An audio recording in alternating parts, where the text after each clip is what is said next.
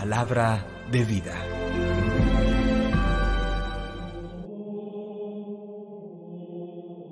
Del libro de los Hechos de los Apóstoles, capítulo 5, versículos 34 al 42. En aquellos días, un fariseo llamado Gamaliel, doctor de la iglesia, respetado por todo el pueblo, se levantó en el Sanedrín.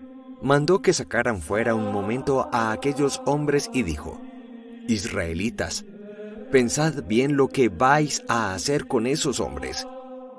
No hace mucho salió un tal Teudas, dándoselas de hombre importante, y se le juntaron unos 400 hombres. Fue ejecutado, dispersaron a todos sus secuaces, y todo acabó en nada. Más tarde, cuando el censo, salió Judas el Galileo, arrastrando detrás de sí gente del pueblo. También pereció, y dispersaron a todos los secuaces. En el caso presente, mi consejo es este: no os metáis con esos hombres, soltadlos. Si su idea y su actividad son cosa de hombres, se dispersarán. Pero si es cosa de Dios, no lograréis dispersarlos, y os expondríais a luchar contra Dios. Le dieron la razón y llamaron a los apóstoles.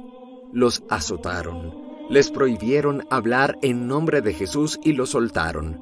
Los apóstoles salieron del Sanedrín contentos de haber merecido aquel ultraje por el nombre de Jesús. Ningún día dejaban de enseñar en el templo y por las casas, anunciando el Evangelio de Jesucristo. Palabra del Señor. Gloria a ti, Señor Jesús. Salmo 27.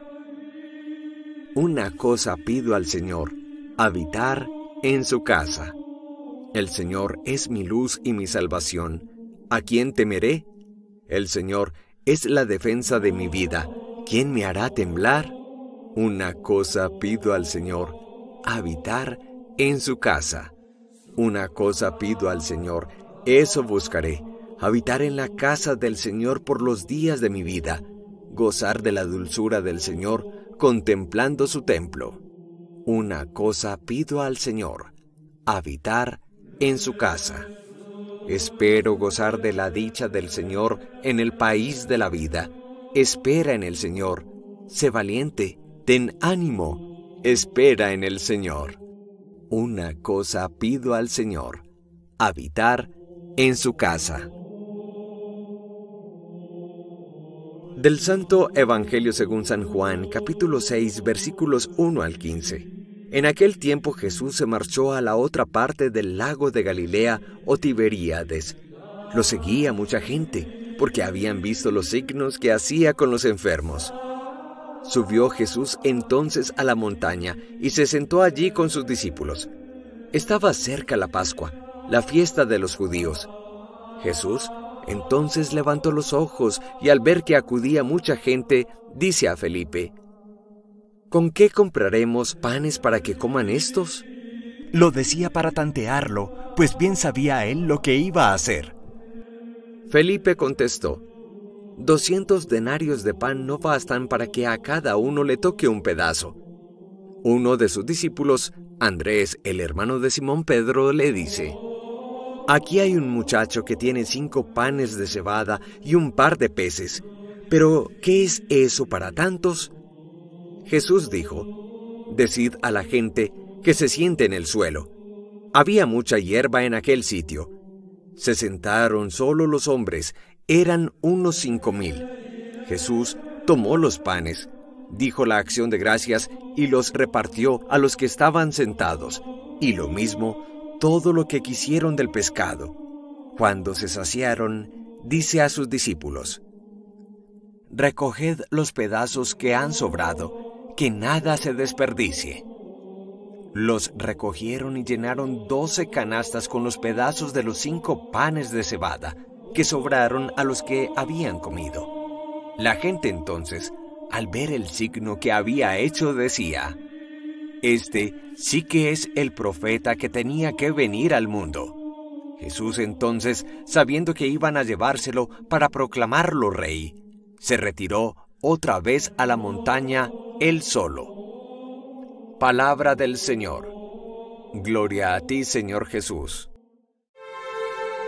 A partir de hoy, durante una semana, estaremos haciendo lectura continuada del capítulo 6 del Evangelio según San Juan, que siempre se medita precisamente por estos días de la Pascua del Señor. Tendremos sendas excepciones, sobre todo por la fiesta de la exaltación de la Santa Cruz el próximo 3 de mayo, y también por la fiesta de los apóstoles Felipe y Santiago el próximo 4 de mayo. Pero hablemos del Evangelio de hoy. Sin lugar a dudas, uno de los acontecimientos que más impresionó a la iglesia primitiva fue la multiplicación de pan y pescado para una gran multitud de personas. Milagro que está documentado 6 veces en los 4 evangelistas, 2 veces en Mateo, 2 en Marcos, 1 en Lucas y esta última en San Juan, la que estamos meditando. Pero ¿qué descubrimos a partir de esta multiplicación de los panes y los peces? Reconocemos toda la introducción al gran prodigio que Jesús hará, dando el pan de su propia vida a los hombres, pero primero saciando su hambre material. En efecto, Jesús toma la iniciativa, busca a Felipe y él mismo se interroga qué necesitarán para comprar alimento para tantas personas, pero el mismo evangelista hace la precisión que Jesús simplemente quería tantear a Felipe, pues bien sabía lo que iba a hacer. Se nos habla de un Jesús pastor, que precisamente sobre un pastizal alto, buenos pastos, buenos campos, lleva a sus ovejas.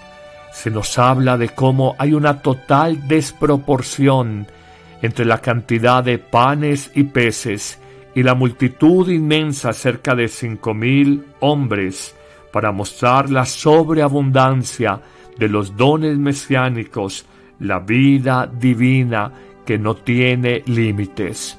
Hoy reconocemos a partir de este gran milagro que Jesús quiere anticipar, anunciar, construir la imagen de lo que es el gran pan, el gran don para el mundo, el pan de la vida prefigurado en la Eucaristía.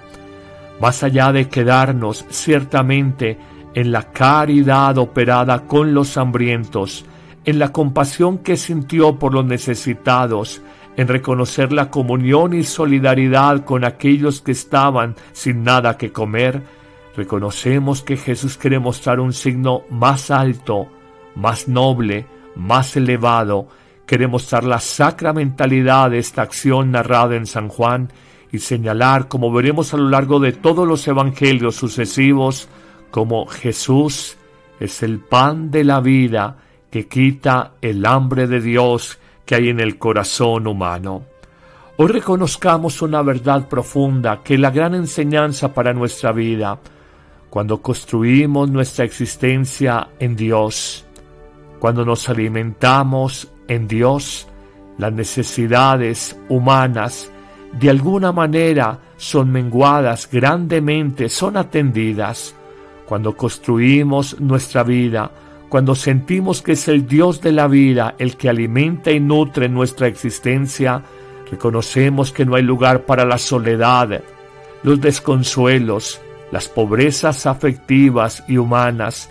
No hay lugar para ese vacío existencial que muchas veces manejamos en nuestra vida, porque Él, el Señor, el pan de la vida, como se nos presentará en el Evangelio de los próximos días, es capaz de saciar el hambre más profunda que hay en todo ser humano, el hambre de Dios. Seguiremos analizando este Evangelio y concretamente este capítulo 6 de San Juan. Hoy simplemente di: Señor, gracias por darme pan a mi vida. Señor, gracias por alimentar y atender mis necesidades. Que el Señor te bendiga abundantemente en este día, en el nombre del Padre, y del Hijo, y del Espíritu Santo. Amén.